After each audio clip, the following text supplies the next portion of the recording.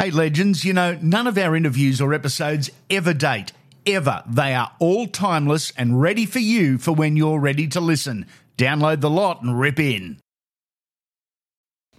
This episode is brought to you by our wonderful sponsors at Griffin Air Conditioning. Griffin Air Conditioning offers the highest quality of air conditioning sales and service across the Sydney metropolitan area, providing installation and maintenance to commercial, domestic and industrial customers. Working with this team, you'll be guaranteed the latest services, technology and developments in the industry, as well as dealing with some legendary blokes. Visit griffinair.com.au and tell them we sent you for a cool deal. That's griffinair.com.au.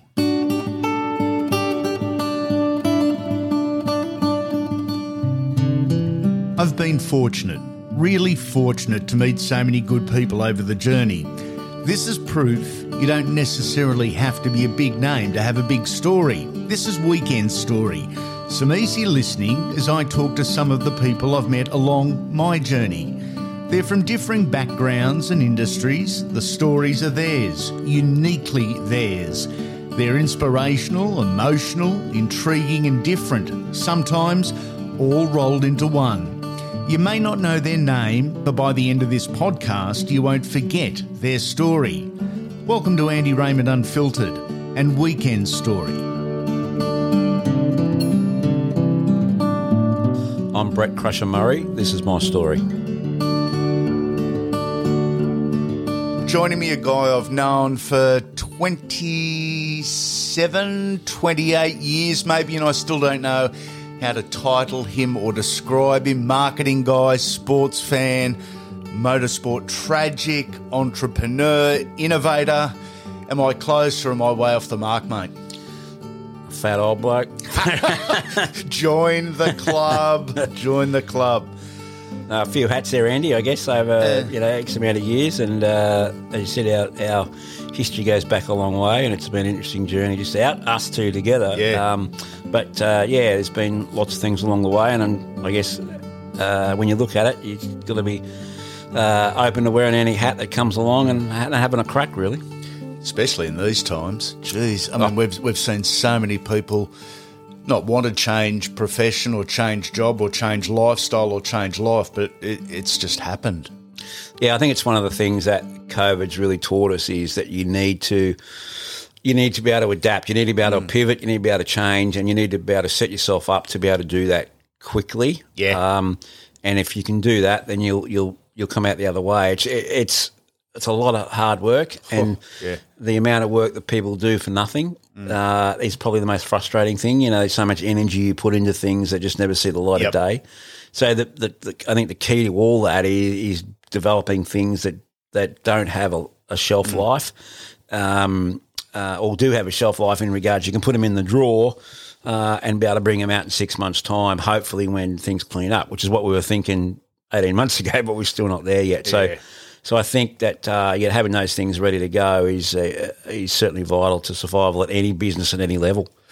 On that, speedcafe.com, we'll get you to hit us with the promo speech later. That's your love, that's your passion, and that's what you probably spend more hours a week on. How has that gone? We're talking about being able to adapt during COVID and wearing different hats. How's speedcafe.com going, over the last 18 months? Well, it's brained them, to be honest. Last year we did 50 million page views, year to date. 50 million? Page views last year. Whoa. Fuck. And it's, it's quite amazing. You look back, I think we did 888 page views on our first day 13 years ago. And I knew we got to a point where we were doing 10,000 a day, and we thought we were rocket scientists. Now, if we get under 120,000 a day, we're wondering why. Wow. It's been quite an amazing journey, and the brand. As you know, I'm a big brand guy, so protecting brands. And I've been entrusted with some of the world's biggest, and so we build our own brand, and we've built it on trust. And people know they come there, they know it's right. Yep. And I think it's been really the key was taking old school journalistic ethics that came from my regional newspaper days, and applying it to a modern medium. And I think that's, people have used the medium the wrong way in a lot of spaces. But, we've used all the tools and the tricks and the bells and whistles. That's all great. But at the end of the day, if you're talking bullshit, the fan sees through it. Yeah. So you just got to be straight up. Content's king, but the correct content is king. It's invaluable. Mate, what is speedcafe.com for those that aren't aware, that's not on their favourite list? No, well, we developed it's basically it's the world's number one independent motorsport news site now with those numbers, and so we're growing. We're up 20% as of this morning, year to date, and we developed it. 2009 we launched it. With not a big people. We got the support of a couple of our partners. I've got a PR business, the BAM Group, as you know. We developed it off the back of that, and we had some partners that will come and joined us for the journey. A couple of them are still with us today. Are they really? 13 years later, and we've got some great brands, and it's about telling the news as it is, right? And I guess coming back to that COVID story is, we had to adapt. It's like the international stuff we've gone very heavy on. We've invested in that.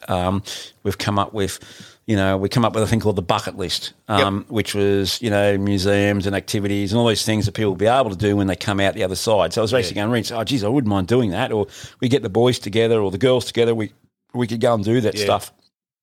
When we're capable of doing.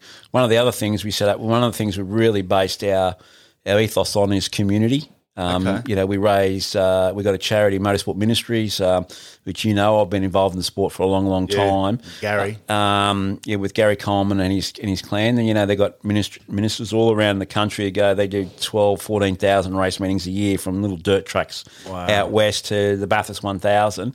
They were running their whole show on about $6,000 a year. They used their own money. They had people from their own congregations, and they're all non-denominational. But they come with a Christian background, if you like. But they're just good people, and unfortunately, you don't see them at their highest until you have a tragedy where they come in and let's stuff together. In the last 14 months, we've raised them about $55,000 so they can go off and do some stuff like that. So the community stuff's really important to us. And one of the things back with COVID is like, okay, what can we do for the motorsport community? What can we do to keep people punching along? Because, a month, May last year was like, where are we at here? And I guess we're still asking the same questions now. Sadly. So we created Network Cafe, which was basically a networking group for anyone involved in motor racing. So if you're the local butcher shop that sponsored the local karting kid, or you're an automotive company down the road, or just someone involved in the game, it didn't really matter. You could get in, talk about your services, and then network. And you just get them networking with each other. So it's totally free for anybody. So anyone can join that network. Go to network.com.au, networkcafe.com.au.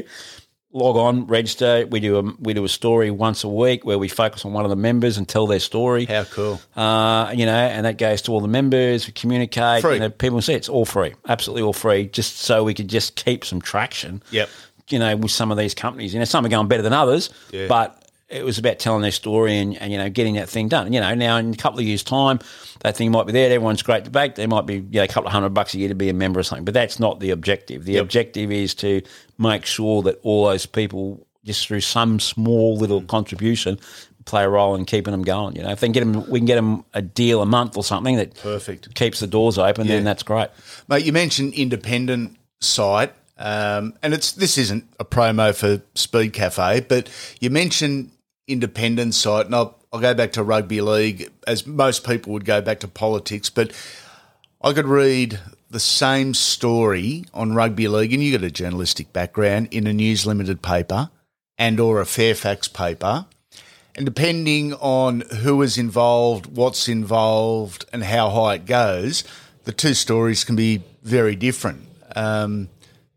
Because they're not independent as such. Happen in motorsport a lot. Is that why being an independent site is so important? You get to push the facts and the truth and something that isn't just motivated by a political bias? Yeah, or a commercial bias. Commercial bias. Certainly in our game, commercial bias. It's really important. And I think one of the great indicators I got of that, it was only about 2 years into the site, and I was standing at the back of the garage at a supercar meeting, and then one of the sports leading team owners was at the back, and a fan come up and asked him a question about something and said, I've heard this, is that true? And he turned to him and said, is it on Speed Cafe? And the punter went, no. He goes, well, can't be true then. Nice. So that was pretty cool. And he didn't know I was standing there. I overheard it, so it wasn't for my benefit. But then I knew we'd started to get a bit of traction. And even now, mate, like I have, obviously our sources are good. I've been around a long time. Our journalists, good young journalists. We've bred a lot of really good people through both sides of my business who are doing some amazing things here and internationally. They got their ear to the ground. Only yesterday I had 2 team owners ring me to ask me what the hell was going on because they didn't know. And they wanted the independent. They wanted me to say, hey, have you heard anything here? Because we don't know what's going on.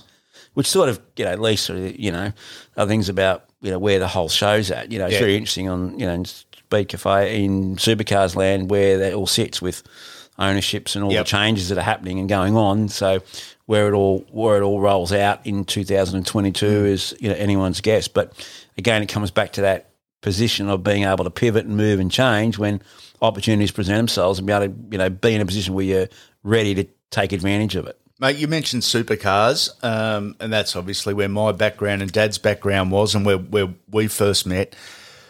One of the things that I was really curious and disappointed about early 90s when I first became involved was, and I might be off the mark, but it appeared to me there was a lot of really good people, but a lot of good people pulling in different directions, and the sport couldn't get out of its own way at different times to push in the one direction for the betterment of the sport. Not just a team, a sponsor or a track, but the whole sport, because if a whole sport grows, everyone benefits eventually. Are they pushing together more so now than what they may have 30 years ago? I think that was the case certainly, when the supercars brand became was developed. And I think, your dad did an amazing job with the whole V8 thing. He had the vision. He saw what the punter wanted and understood it. And there was the whole 2-litre war and the V8 war. And at the end, the supercars thing evolved. Again, it had good leadership. Tony Cochrane, love him or hate him, had vision and had a purpose and built it into a position. Then they sold it to equity people who just want to 9 times out of 10 they just want to rip the hell out of it. There's no one with passion or understanding, which is fine. That's business. That's the way it is. And then you're in a current ownership situation now. So the new ownership needs to gather up everybody, get everyone in the room, get some direction and push on. At the end of the day, we want them to make as much money as they possibly can because if they are, everybody else is. But if they're the only ones making it, then we've got a problem. And I think everybody needs to benefit. And the people that are going to be in the chairs of responsibility need to be passionate about the game. They don't necessarily need to be mechanical people like me. I'm not a mechanical person. I don't profess to be an engineer. Yeah. People have conversations with me, and I'm like, what? Hell? Yeah. I don't. A lot of it's seeped through osmosis over the years, and I can provide an answer. Yep. But I'm not going to engineer your car that's going to win a race. Yeah. I will sell you a heap of tickets that help the race happen. Yep. And I'll help you keep a sponsor on the side of a car. Yep. And I'll do all those other things. But in regards to that, I've never professed to be that. But at the end of the day, you need to be passionate about that deal. And I'm not necessarily passionate about the sport from a technical standpoint. And as I said, my knowledge has increased over, if it hasn't increased over 30 years and I'm in the wrong business. But, when I ran the Gold Coast race for 16 years, the reason we had the crowds we did and how we did is because, I worked 18 hours a day and we had people around me that did the same. It wasn't just me. There was a lot of people that were passionate about it. And then it gets what it is. It just becomes another event. It becomes a cookie cutter thing. Yep. There's no soul to it. There's no, you need to get that passion and have those things there and have people that, are there to get a result for everybody and the sport in general and feel good about that rather than tweaking their own ego And a lot of that comes through listening to people, like sitting down having the conversation. You don't have to take it on board, but at least listen to what they've got to say. Be aware of what's... If someone's been around for 30 years and they've got something to say, they're probably going to know a couple of things. Yeah. This episode is brought to you by our wonderful sponsors at Griffin Air Conditioning. Griffin Air Conditioning offers the highest quality of air conditioning sales and service across the Sydney metropolitan area, providing installation and maintenance to commercial, domestic and industrial customers. Working with this team, you'll be guaranteed the latest services, technology and developments in the industry, as well as dealing with some legendary blokes. Visit griffinair.com.au and tell them we sent you for a cool deal.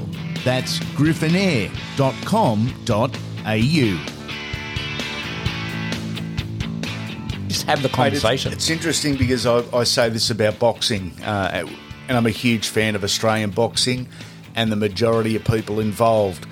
But because there's no overseeing, there's no governing body, there's no marketing plan in place, there's no financial plan in place, there's no goals, there's no united aspirations. So where the fuck is the sport headed if there's no point, if there's no arrow at the end of it? And everyone works for themselves, and I get disappointed in the fact that there is so much there to Aussie boxing and so many talented and passionate people, but unless you're working together... But it sells through, mate. I mean, when I grew up, my favourite golden book was A Little Red Hen. Yeah. So the little red hen, gets the seed and says, right, I'm gonna make a loaf of bread here. So he gets the seed and he says, right, who wants to help me plough the field? And everyone goes, no, not I, said the fucking duck and the pig and whatever. And then he grows, and who wants to help me water it? No, not I, said, and then who wants to help me cut it? No, not I, said. Who wants to help me grind it? No, not I, said the bit, But who wants to help me roll the dough? No, not I, said. Who wants to help me bake it? No, not I. Oh, it's all made now. Who wants a piece? Oh, fuck, I'm in. Yeah, exactly. Yeah. I don't want the hard work. But I'm hungry, so I'll have some. Mate, the book, I loved it. Unique.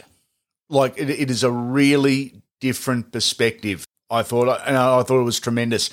You enjoy doing it? Yeah, thanks, mate. Yeah, it was. It was a really interesting process, and the reason people say, well, why did you write it, right? So it was a couple of things. One, it's around my 50th birthday. I launched it the day before, as you know, and, so many mates said, hey, you need to write a book. Something happening, and I tell a story, and, I'm a storyteller, right? Yes. Like you, a storyteller. Yeah. So you tell a story, and it's like, oh, mate, you got to write a book. You got to write a book. And then it was like, one of my mates said, seriously, mate, you got to write a book before, you go down a plane crash and all this shit just disappears. You got to get it documented. Yeah. So then I set out and set myself the goal of that, and then, I sort of floundered around, and it was the style. A mate of mine we were going to go up and take 2 boxes of wine, and I was just going to talk on a tape recorder, and he was going to write it. Yep. And then I wrote a chapter and said, right, this is sort of the style I'm thinking about. And he said, oh, fuck, mate. He said, that's what you want. He said, I can't write that. He said, the only bloke that can write that is you. Yeah. So I said, right, well, that's how I want it written. So, okay, I've got to do it. So then I sort of sat down and then started writing stuff, and then I would just... there was no rewrites. There was no, Really? No, there was none of that. It was just, here it is. That's what the length is. Here's it is. And I had a mate, that same mate, he sort of edited it. And then I had a proofreader who we'd worked with in the newspaper game. She proofread it. Yep. And then we just sort of pick up some typos, and we missed a couple, but, we self-published it, and we sold a couple of thousand of them, and sold a few online. I still don't even know how that works. Sold them online. I don't even know how to get the money out. But... like the books, every now and again I'll get a note from someone. When we sold them, we packaged them up, and I'd send a personal letter with the book saying, hey, thanks for buying it, blah, blah, blah, blah. If you've got any feedback, or, let me know. Here's the email address. And I got 2 emails within a couple of days of each other, and you would have sworn they were written by the same person. There were 2 women. Yeah. And one was in Western Australia and one was in Townsville. And they both basically said the same thing. And we said, I was in the kitchen the other day. I heard my husband laughing out loud. I thought, I'll go in and see what's on TV, what he's laughing at. And I walked in, and to my surprise, 1, there was TV wasn't on, and 2, he was reading a book. And I've never seen him read a fucking book in his life. Wow. And, he was just laughing. So that was really cool. Like to get that sort of feedback. What was story really has awesome. been the most popular? Did the two ladies say what story? No, was reading? they just told that story. Yeah. In general, but no, I mean there was, like I guess the trips of myself and Paul Morris travelling across America together and ripping up stuff and getting away with it and throwing crackers in nightclubs and getting chased by the cops and. Going to Bathurst for the first time and, stealing my mate's mum's car and driving it from Albury to Bathurst as a 15-year-old and drinking booze all weekend and going home and forgetting the spare tyre was behind a tree so we could fit more grog in the car and, stuff like that. There was a lot of that stuff. And then people would say, I can't wait to read about this or that. Mm.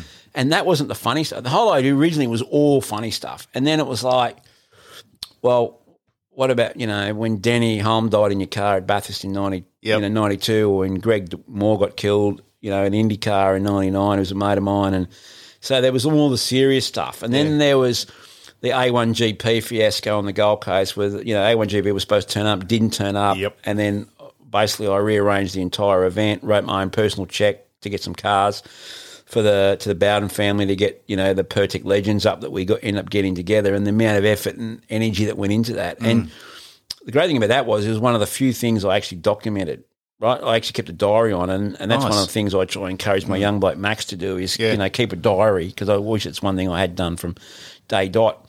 It would be good, wouldn't it? Oh, and, it'd just be a lot easier. Thank God we got Google and a few other bits and pieces that we could actually do a bit of retracing and doing some stuff. But, I documented that from day one. So I had every conversation, the whole thing. And when the federal police got involved, I just handed over a document. Yep. And they went, Jesus. Like, it's here. There it is. Boom, boom, boom, boom, boom. This is how it rolled out. And, and we managed to save the event, save the government. And That's right. Save the government because they were invested. Yeah, majorly. And then we did it the following year. And the next year they gave me the arse.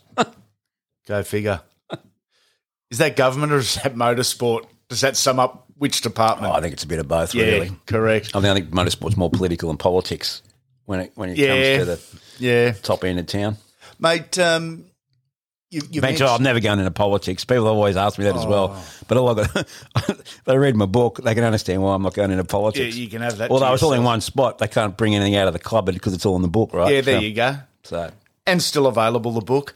Mate, you mentioned earlier in the interview keeping sponsorship on the side of cars. You've been really successful over the years in negotiating sponsorship deals, both for Speed Cafe and your teams and others. What's the key to a good sponsorship relationship? Is it? Just having the relationship. I mean, probably the best example of that is the Indy 500, 2016.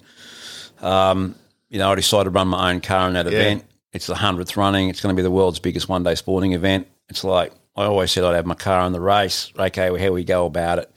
So then, it just popped into my head and went, okay, let's try and do this. So then I went to Pertec, who had been a client of mine on the PR front since early 2000s through supercars and was with them when, Ambrose won the championships. And So there was goodwill there? Race. Well, there was better than goodwill. It was great will. And I consider myself part of the Pertec family, if you like. Like I understand the brand and the people and their, the Duncan family are wonderful people. Yeah. Steve Dutton, who's the CEO, is one of my best mates. We're on the same wavelength, but we keep their friendship and business separate but together. If that makes any sense, we can have the conversations on both fronts. Yeah. So then when they just bought back their US franchise group in the US. They were looking for something to put it together, and I said, "Well, I think I've got the here's the idea." And then I spent a whole time putting it together, and then I was in the States. I visited 12 cities in 10 days, trying to pull the money together to do the two races we did, and then on the night that I was leaving, I was totally exhausted. I remember I got off the plane and I had a car booked, and I just said, "Oh fuck it, I just can't do this." I had a mate of mine lived up in the Hollywood Hills who's in the he's a promoted major touring acts and all that sort of stuff, and had a bit of a link to motorsport through some athletes he'd managed and stuff. Yeah. And I was just going to his place for dinner and have a chat. And I just got in the back of the cab. I said, "Here's the address. Just wake me up when we got there." And I slept for 25 minutes. 30 minutes in the cab, so that's how I got my sleep. got at his place and he said, "Oh, Crush, you look fucked." Yeah. So we had a cup of coffee and he said, "Well, we're going to go down for dinner." He said, "I've got a couple of people that might want to be interested in being involved in the program," and he said, "And then I'll take you to the airport." Yep. So as we were about to get out of his car, my phone rang, and it was Glenn Duncan, who's living in Florida, putting the whole thing together. He said, "Crush, so I'll make your trip home a bit easier." He said, "We're in." Wow. So that's the phone call you wanted? Well, I get goosebumps just even thinking about it, Like I started welling up and I was exhausted and this whole stream of emotions just came through. And then I walked down to the bottom of the stair because my mate Donnie had gone down to his car and I said, "I've got to take this call." I walked down and I was crying. He said, "Mate, what's wrong? Is everything all right?" I said, "Mate, we're going to the Indy 500, mate." I said, "It's happening." He's like, "Look at me." I said, "That was the call, mate. We're in. We're going." And then, in the car, I rang Trudy, my wife, in the car, and Max, my son, said, "Right, here's the deal. We're going." And then I didn't tell Matt Brabham, who's Jack's grandson, who drove the car. That was a whole process about that. Jeff and Rosini's mum and dad were back here, so we didn't tell them. When I got home the next morning, we went out for breakfast, and I told them at breakfast, and, they were in tears. Trudy was in tears. We went out in the car and we rang Matt and said, "Right, we're going to the Indy 500. Get ready." And then from then on, it was a million miles an hour. It was just, and then we rolled it out. Nobody knew. It was amazing. Like we kept it so tight, rocket tight. Really? And we announced it. We announced because the TVs couldn't get in because I said, "Oh, look, I've got an announcement. I'm going to do it at the Supercar event," right? They said, and they said, "Yeah, okay, what is it?" I said, "Look, I can't really tell you, but, trust me. Trust me, And thankfully there's someone there that sort of gave me some they didn't have a clue what they were doing. Anyway, so then I did it at the Novotel across the road because it was at Homebush, and we did the TVs in the penthouse at the Novotel across the road. So we did ABC, 7, 9, I think 10 was still involved in supercars. Yep. And then Fox, and then we went across and we did, and no one still had known. We'd done all that, walked across the road, went in and did our press conference. We had the press conference there, and we announced it, and nobody had a clue. No one had a clue. Wow. And then we re-announced it again at SEMA in Indianapolis. Yep. At the big motor trade show there 2 weeks later, when we announced our whole community program with the military veterans and everything like that we put together. So, the whole thing rolled out. But, Pertec, made that happen. And the thing is that branding, that program will last forever. When they do the 200th race, they'll go back to the original 100th and there'll be the name Murray and Brabham next to each other and what we achieved and how we did it. And that'll be bloody cool. It was perfect, wasn't it? I mean, from start to finish, most importantly, finish. Yeah, and to finish, and Matt did an amazing job. We had a little technical issues along the way and said, but he never missed a beat. And probably the only box we never ticked in that whole program was getting him into a full-time drive, which he deserved. Yep. But, we didn't manage to pull that together. But, he's still running in the States and doing stuff and time's ticking for him. But, we got so close so many times to get him in the deal and some Brazilian kid who walk in with $5 million and then your deal's at the window. But that's the game. It is what it is. There's no bitching and moaning. That's the game we play. But, he was marvellous. And, really it was respectful and appreciated what we did everything we asked of him. We set up a great program with the veterans and first responders in the US, which was great. It's with the Chris Cole Frog Foundation, which was amazing, and the support I got from Stuart Smith on the ground here, who was part of that program, was great. And, we had family and friends. We had like 50 people went over here, family and friends. I took my mum and dad over, Trudy Max was there, all my mates I grew up with. They understood, the enormity of it, although they probably didn't understand it until they got on the ground, because it was sold out for the first time. There was 400,000 people there, mate, as you know, and it was just mind-blowing. The whole experience was just incredible. It's the biggie, isn't it? For the motorsport purist, in Australia it's obviously Bathurst, and I get that, and we all get that, and we love it. And we love it, yep. Formula One has its highlights, so many different forms of motorsport, whether it's, NASCAR or any type of open wheeler. But for the absolute purist, the Indy 500's the be-all and end-all.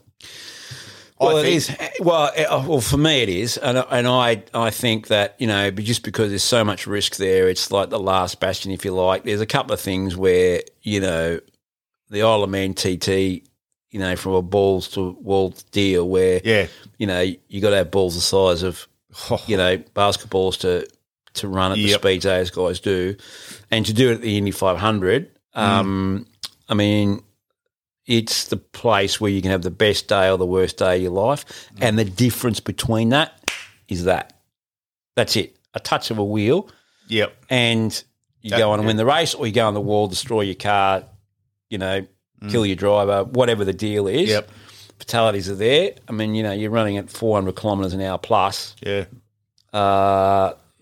It's incredible place, incredible bravery.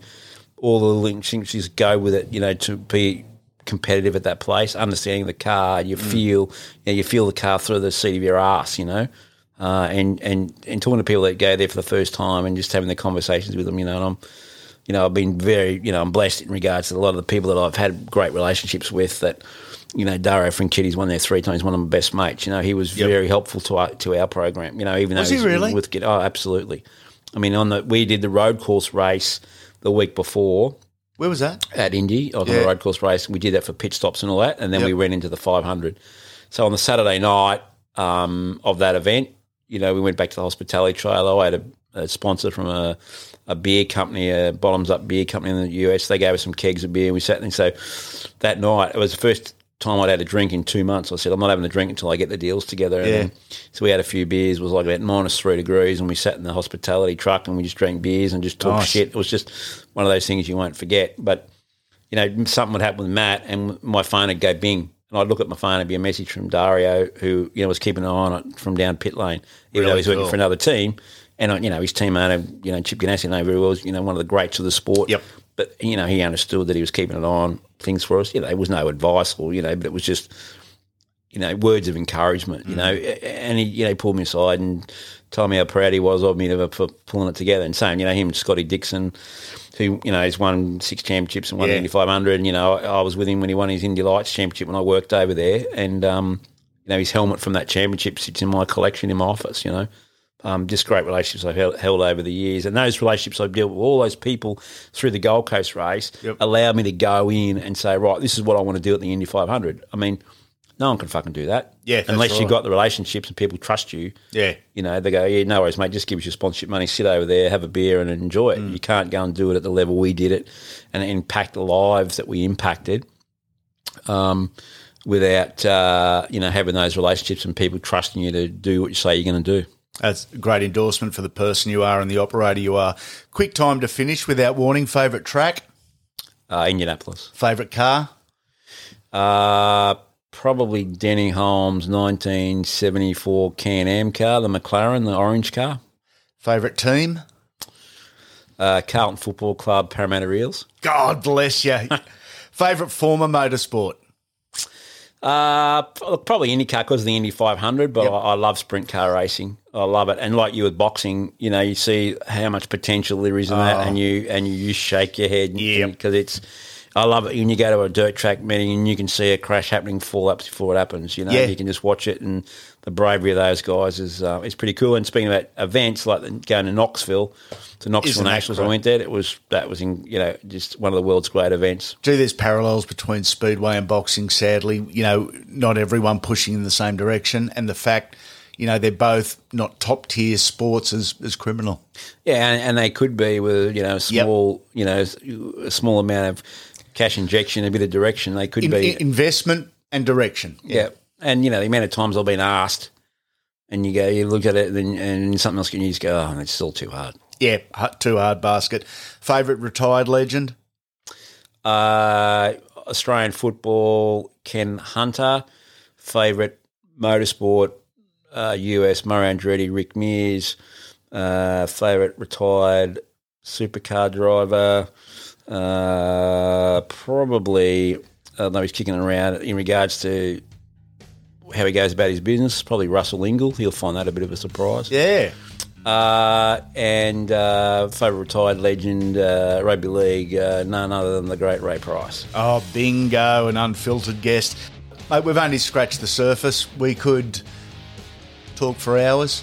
We could tell stories for hours, both natural storytellers and have both misbehaved together over the years after a couple here and there. Pleasure having you on, mate. We wish you all the best, and all the best with Speed Cafe.